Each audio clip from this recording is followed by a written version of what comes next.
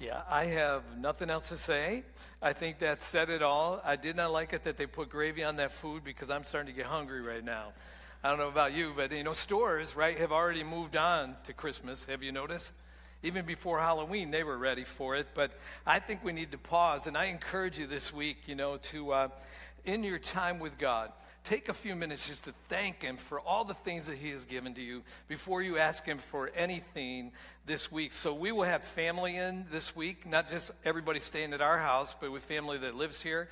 There's some people coming from Indiana and Florida and New York City. And I found this out the other day. People are bringing their dogs. There is going to be, with the people here that have dogs and dogs coming, there's going to be 9 dogs. Yeah, and I can't wait. I hope they all come to Thanksgiving. I think it would be a kick, if they came to Thanksgiving. And I pray that day is just a fun day for you. So today we're going to connect and continue in this series at the movies with a message called Financial Health, How I See and Use Money. And just a few things, facts, because Jesus talked about this. And he had a concern that I'm going to speak of just a little bit later, but he talked more about money in the Bible than he talked about heaven or hell. How about this, right? He in half of the parables that he told, which were stories that he told people that had a heavenly meaning, he talked more about money there in half of them than anything else. Now, if you read Matthew, Mark, Luke, and John, you wouldn't know this fact unless I told you it today, but 1 out of every 6 verses in Matthew, Mark, Luke, and John had to do with money. Yeah, and so I wanted to talk about it this morning. And some of you are going, man, this is my first time in church, and this guy's got to talk about money. Yeah, so just stay with me, though, okay? Give me a shot. It's helpful to hear Jesus' perspective on this because he knows us. He knows this, right? We spend a lot of time thinking about money, worrying about money, figuring out how to earn more money, how to save money. And Jesus knew that if we weren't careful, that this thing of money could dominate our lives. It could control our decisions, good and bad, and be a major source of worry and a major source of fear. And he also knew this, right? That's why he talked about it so much. He knew that if we weren't careful, that money would take his place in our hearts, which is why I want to talk about it today. So breathe just for a little bit. This is not a message which I'm going to guilt you into giving more money this morning as we take this offering, because you know what people say about churches? All they want is you were very humble about that. I know people that are shouting it out. They want your money, and so as we talk about this, I want to put it in the right context of how Jesus thought about it. And this is a message about how we manage it, which applies to every single one of us in the room. And this is what I know about it, that it's one of the major sources of stress and anxiety. You know what the number one killer of marriages is? Money. You guessed it. I don't know about you. We've had more money fights than anything else, yeah? I mean, we don't fight.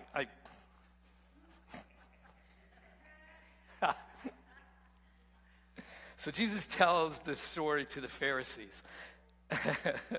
And the Pharisees were the religious leaders of the day. And so we don't have pastors like this, like in our church, but with this church, right? And so these Pharisees, let me tell you a little bit about them, right? They were incredibly arrogant, self-righteous, and judgmental. And I'll tell you the truth about them. When I read about them, I don't think they like people that much.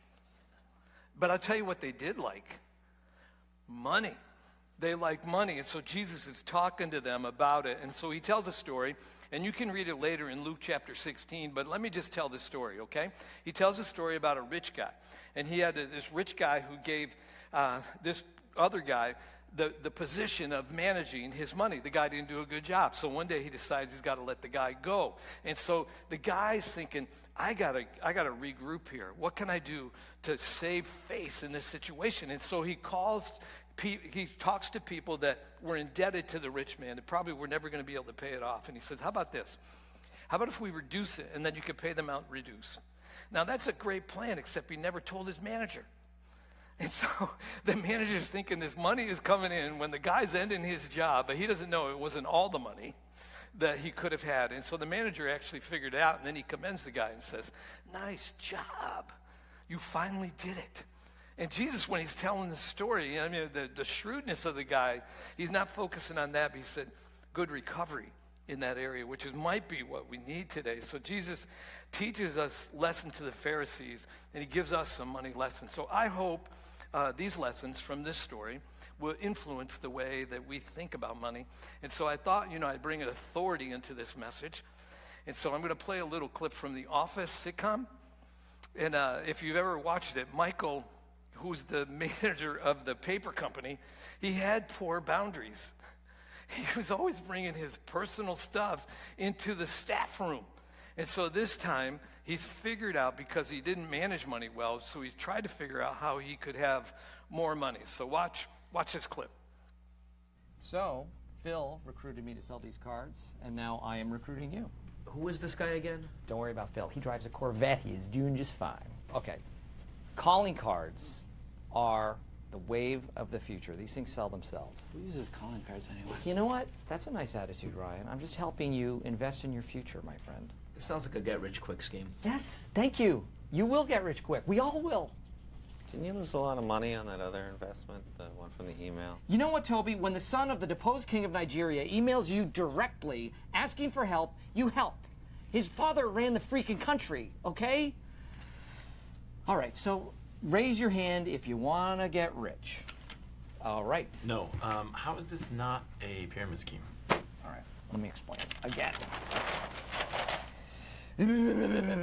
Phil has recruited me and another guy. Now, we are getting 3 people each. The more people that get involved, the more people who are investing, the more money we're all going to make. It's not a pyramid scheme. It's not even a scheme per se.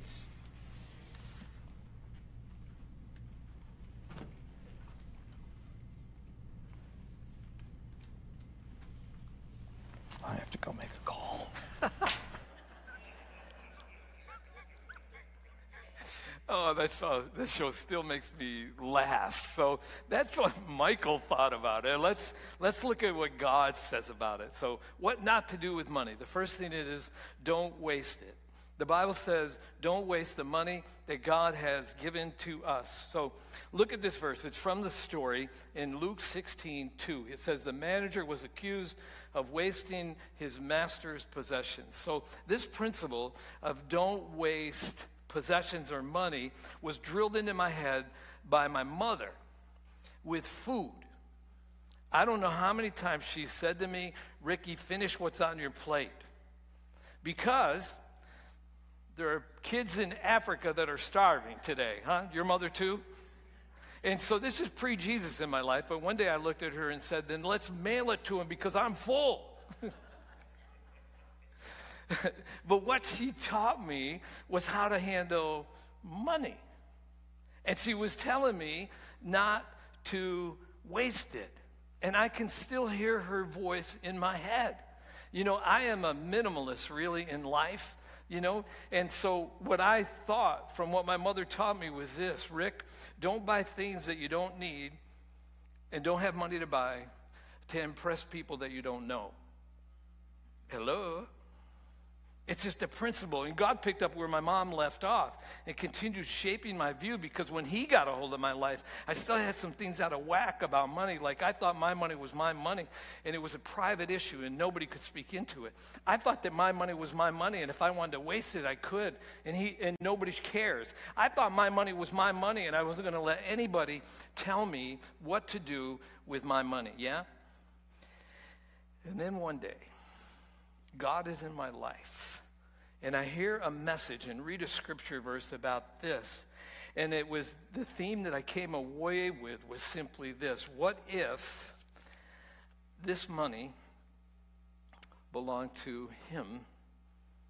What if it belonged to him and I was just managing it? And all of a sudden, I thought of this thought that said, I don't want to waste God's money.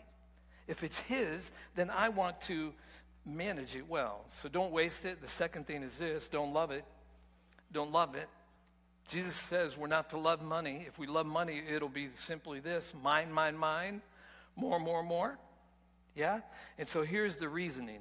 He says this: no servant can serve 2 masters. Either he will hate the one and love the other, or he will be devoted to one and despise the other. You cannot serve both what? You can't serve both God and money. You know, he said we got to choose what's going to be number one in our life, because it's impossible to have divided allegiance. The heart of the problem is a problem of the heart. See, God wants our heart, and sometimes he knows that money and the pursuit of money can take his place in our heart. So Jesus lays it out plainly. He says you can't serve both. He said you got to choose what the number one thing in your life is going to be. Is it going to be me? Or is it going to be the accumulation of money? You can't have two number ones. Don't waste it, don't love it, don't trust it. This is hard news. And there's some hard news that I'll share here as we get into this thing. But I don't care how much money we have. You know what the truth is about it? We can lose it. We can lose it. And for some of us, COVID has created unexpected loss in our life. For some of us, it's meant less income. For some of us, meant we were out of work. For the guy in the story I told in Matthew 16:3, this is his dilemma. He said this: "What am I going to do now? I am losing my job." So, new thought: never put your security in anything that can be taken from you. Let me expand it beyond money. Like, don't put your security in good looks and how attractive you are right now. I've got bad news for you. It's going to change. I worked hard the other day and looked in the mirror before I went to bed, and my cheeks were sagging and my face was full of wrinkles. And I went out and looked at Pam and said, "What happened, honey?" No, don't put your security in health, because we can lose health. And don't put it in the job, because we can lose the job. Don't put it in marriage, because we can lose the marriage. Don't put it in a loved one, because we can lose a loved one. Don't put it in a bank account, because there's thousands of ways that we can lose our money. If we really want to be secure, we got to understand that the center of life is to be built on something that we can never lose. Now, I'm just giving you my experience, what I found over the years. There's only one thing that we can never lose, and I can tell you what it is this morning. We can never lose God's love for us. Look, some of us have tried to repel him by saying we don't believe in him. Some of us has kept him away from us, but that has nothing to do with whether or not he loves you. He loved you when you were born. He loves you now, and he will love you forevermore. And we can't change that. Don't waste it, don't trust it, don't love it, and then don't expect it to satisfy. We might be thinking, having more money will make me more happy, more secure, more important, more valuable. It's a popular thought in our culture, but it's misguided because it's not going to satisfy. The more we have, the more we want. Howard Hughes was a millionaire. And somebody asked Howard Hughes, how much money does a man need to be happy? You know what he said? Just a little bit more. Just a little bit more. Well, Solomon, who wrote the book of Proverbs, said it way before Howard Hughes ever said it. And they recorded it in the Bible because this is what Solomon said: whoever loves money will never have enough. And whoever loves wealth will never be satisfied with his income. New thought.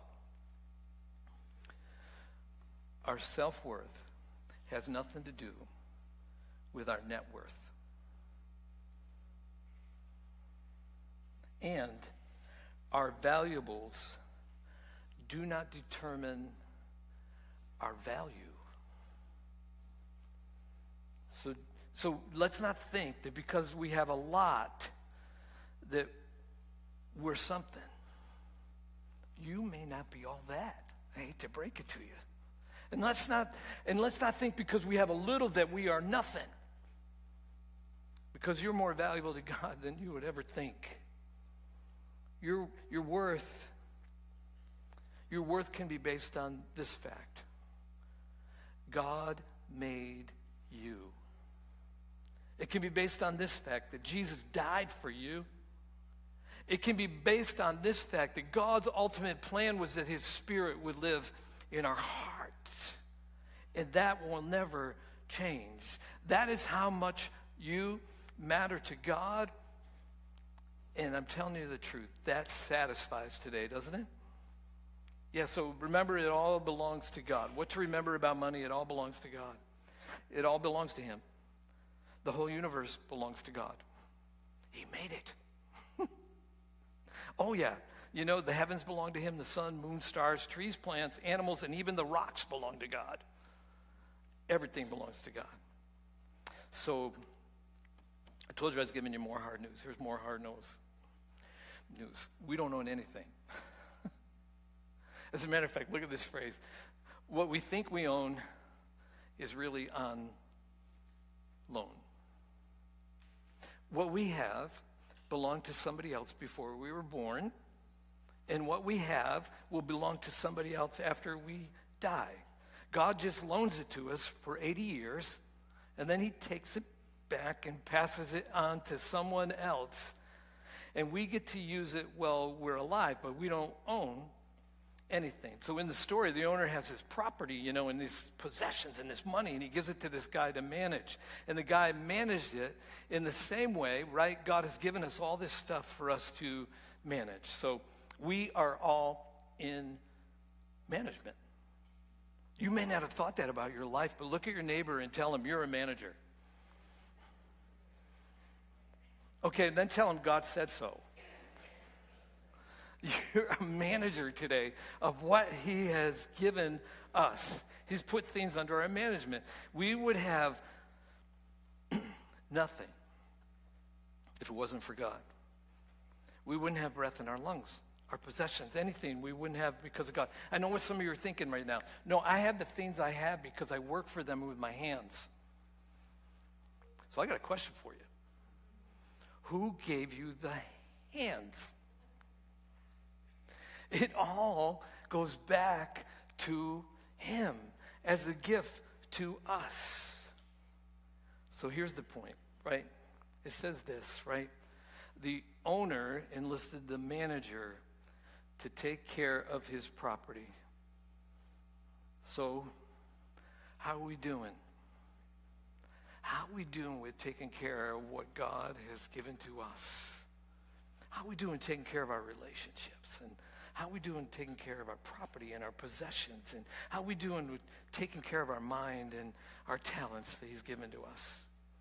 And here is Jesus' words. You know, the disciple Matthew, you know, wrote these down. I think they're going to pop up on the screen. Don't store up treasures on earth where moth and I can't say that word today. Where moth and rust destroy. Where thieves break in and steal, but store up for yourselves treasures in heaven, where moth and rust don't destroy, and where thieves do not break in and steal. For where your treasure is, there your heart will be also. So remember, it belongs to God, and then understand this, that money will test us. Money shows what we love the most. And how I spend my money reveals God's place in my heart and everybody else's place in my heart, because I spend it on those I love the most. So when I fell in love with my wife, Pam, I had my first job. Can I tell you what it was? I was a paper boy.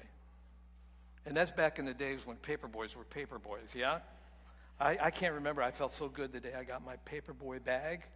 And I would fold the papers and put them in my paper boy bag. And I'd go out 5:30 in the morning and deliver them to houses in my neighborhood. And then there was this point, right? There was this point, because back in the day, I'm not going back that far, but I used to go collect money from people. They didn't like text to give. You know, I went there and I gave them this little thing that I tore out of a book that was a receipt.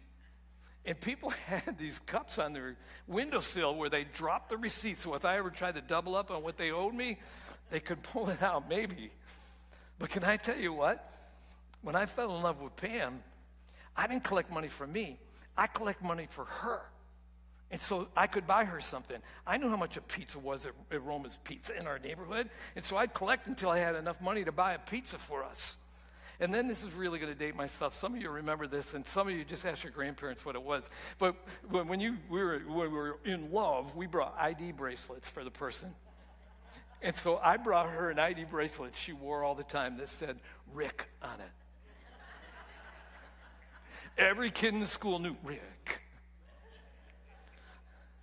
And I remember buying her Hallmark cards. Yes, she had a whole shoebox, because I'm a helpless romantic, a shoebox of Hallmark cards that I had bought her over the years. And then come the day when I was going to ask her to marry me, and so I didn't have a lot of money. But back in those days, you would give the lady a pre-engagement ring. Anybody? You know what a pre-engagement ring was? It was a ring you gave the woman you wanted to marry because you didn't have enough money to buy a diamond. And you're like, pay it ahead, you know? And you don't have to spread this around. Can I tell you how much that pre-engagement ring was? $60. Oh, yeah, yep. I mean, you couldn't hardly see the chip diamond that was there, but it showed that I love her. Do you know how you spell love? Brian, I'm going to try to get it right this service. This is how you spell love. You ready? Give.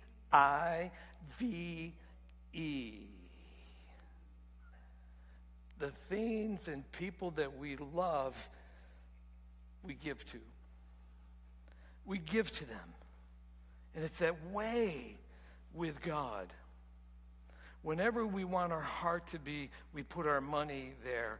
And right now, I can tell this, and maybe not for everybody in the room, and if somebody does have investments with Microsoft, I'm not insulting you.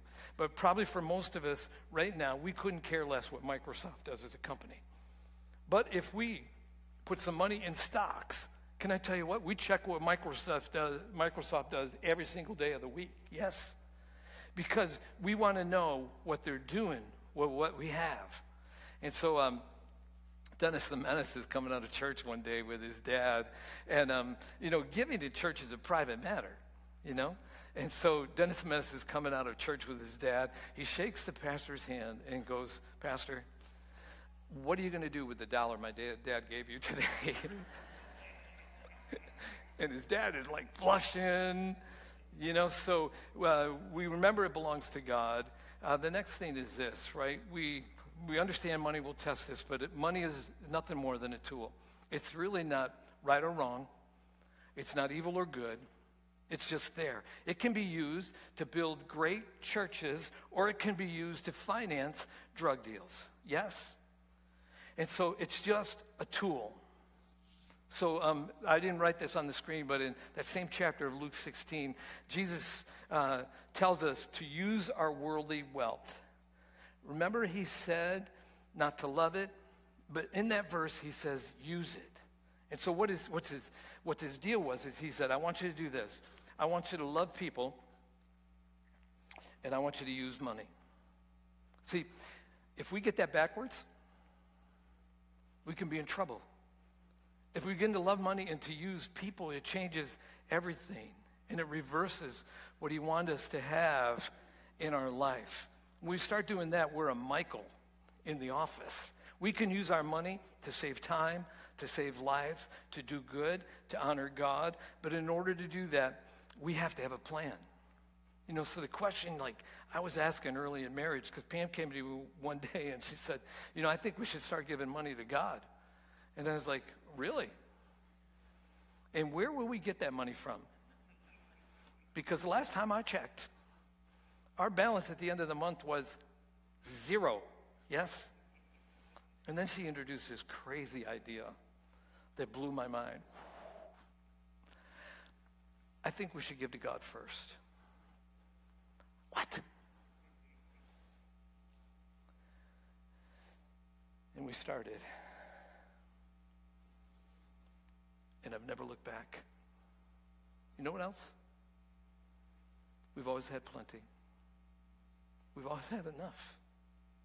He has always been faithful to us as we gave to him to give back. You say, how in the world am I going to do that? Rick, how am I going to do it if I'm not doing it right now? Just one word, you ready? A budget. You know what a budget is? I love this definition. It's telling your money where to go rather than wondering where it went at the end of the month. So we look at it in that way. It's just a tool. So I like tools. You know I like tools, so I brought tools. And so this drill I really like. This is a Makita cordless drill. It's my favorite tool. It's light, the grip is nice, and guess what? Especially right now, it has a light, so I can see what I'm drilling. And I use this tool a lot. And then somebody introduced me, this is cordless, this is an electric, that's a 1/4-inch drill, this is a 1/2-inch drill. And so I remember the first time I used this. I was like drilling some holes for wiring in the wall through 2x4s. And I had a grip like I would have with the Makita. I was just kind of holding it loose like this. And I stuck the drill in there and began to drill. And that thing caught on a piece of wood, snapped my wrist around, and slammed it into a 2x4. I'm telling you right now, when I use this drill now, I plant both feet. I'm like, oh, I'm going to drill that hole. I'm not letting down until it's done. And it's like, I think when we go to change habits around this thing I'm talking about today, we got to get a grip on it. We just got to get a good grip on it so that we won't get slammed around as we attempt to change things. I put this down as number 4. The best use of money is to get people to heaven. Now, you know me well enough that you understand you can't buy somebody into heaven. They can't be good enough to get into heaven. No. But we can support things that help tell people about how to get into heaven. Jesus has already paid the price for them to get there. But we can do things that will help them understand how to get to heaven. Because one day, all of us as managers are going to give account. And I love what Jesus said to his disciples when he was leaving. He said, don't forget this. He said, you believe in God, believe also in me. My Father has many rooms. If that were not so, I would have told you that. I'm going to prepare a place for you. And if I go prepare a place for you, I'll come back. And I will take you to be with me, that you also may be where I am. I don't know about you, but some days I long for that. I just long, for the time when this thing of managing will be over and we'll get to see him. And one day that will come because we're going to die. And picture this, right? One day we'll go to heaven, and I like to think of going through the pearly gates. I don't have pearls. St. Peter gives me a little greeting, like a high five, says, hey, way to go, good to have you here. We walk into heaven, and there's people there. And we walk in, and they greet us, maybe people we don't even know. And they say, man, I'm so glad that I bumped into you. I was waiting for you to get here.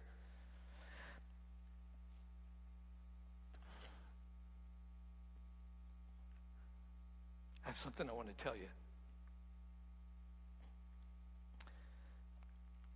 That because you gave, I heard the message that Jesus loved me. And I'm here today because I heard the message in the places that you gave to.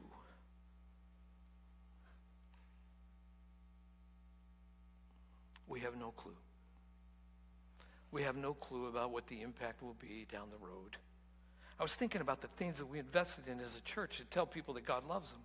We bought Bibles, and we have other stuff, like our building, our worship, kids, teen ministry, technology. We've collected coats and blankets and for our community. And we pay money to people and help them with utilities and help them with food. We buy gas for their car when they're going through a rough spot. Church planting, Haiti. We send money to Haiti for food and for shoes and school supplies. And Brian shared last week that we paid for 2 life-saving surgeries for 2 people in Sierra Leone. And guess what? They are alive today.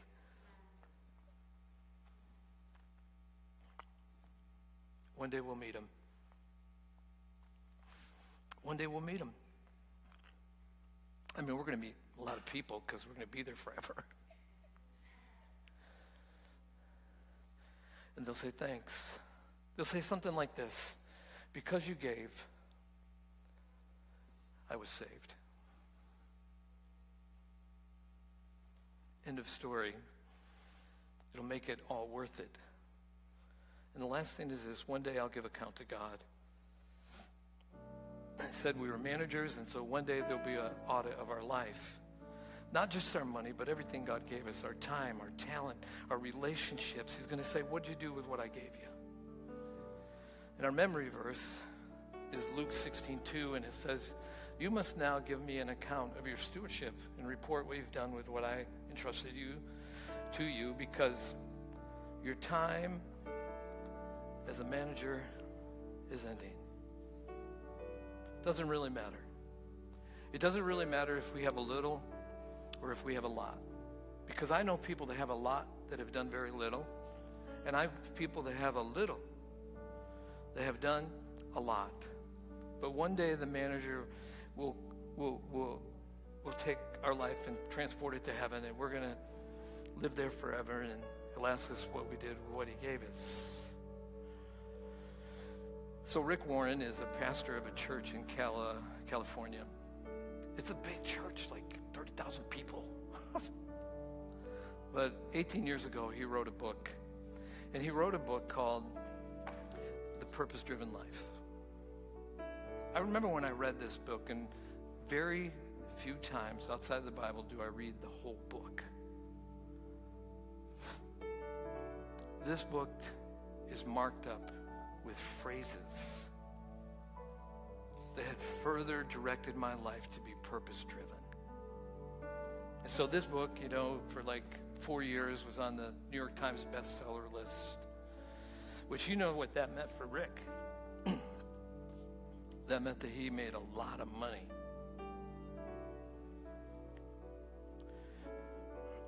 You know what he did? He was already at his church for a number of years. He paid his salary back to the church. And then he started working for free. And then he started living on 9% of the royalties from the book and gave 91% of it away to other people. He's not a professional author, he's a pastor. He could have had expensive cars, a mansion, clothes, butlers, maids, and cooks. Somebody asked him one time, they said, Rick, why did God choose you? And he repeated back, he chose me because he could trust me.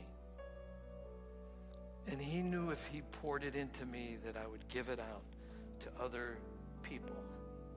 So I talk about this stuff because in our culture, money's kind of messed up in our culture. And I want you to understand that God understood it. And he created it in the beginning. He has a way for us to execute it, especially when we go into this season.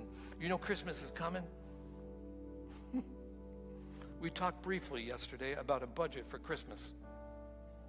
Can I tell you what will mess up your budget for Christmas? Grandkids.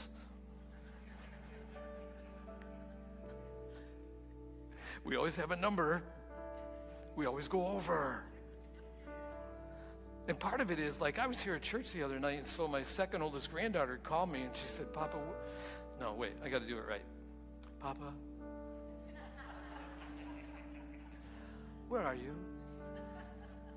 I said, I'm at church, but I'm leaving. I'm on my way home. I said, where are you? She said, at your house. She said, Papa, could you stop and give me some food? I'm like, no, get it yourself. No, because you drive. But I said, yep, I'll get you food. She said, what restaurants do you pass on the way home? And I said, any restaurant you want. And I walked in with 2 Wendy's hamburgers, just ketchup, and a Frosty. You know why? Because the love that I have in my heart for them is a deep love. And if I have it, I want to give it. So when you think about this in reference to Jesus, our giving to him is nothing more than a love offering. It's given back to him.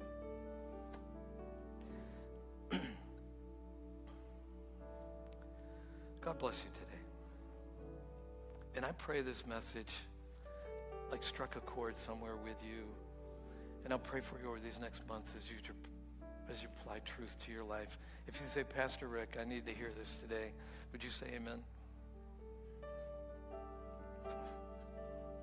I thought it was better than that. No. If you needed this today, just say amen. Thank you, Lord. Thank you. Father, I thank you.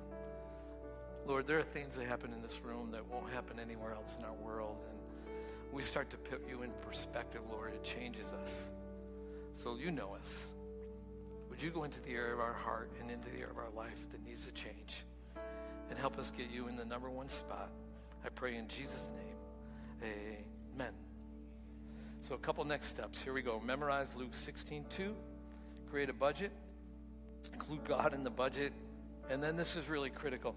Invite a friend to in-person church next week, because I can tell you what's happening right now. This is the time of the year when people think about going to church. And an invite to somebody can change their destiny. Yes?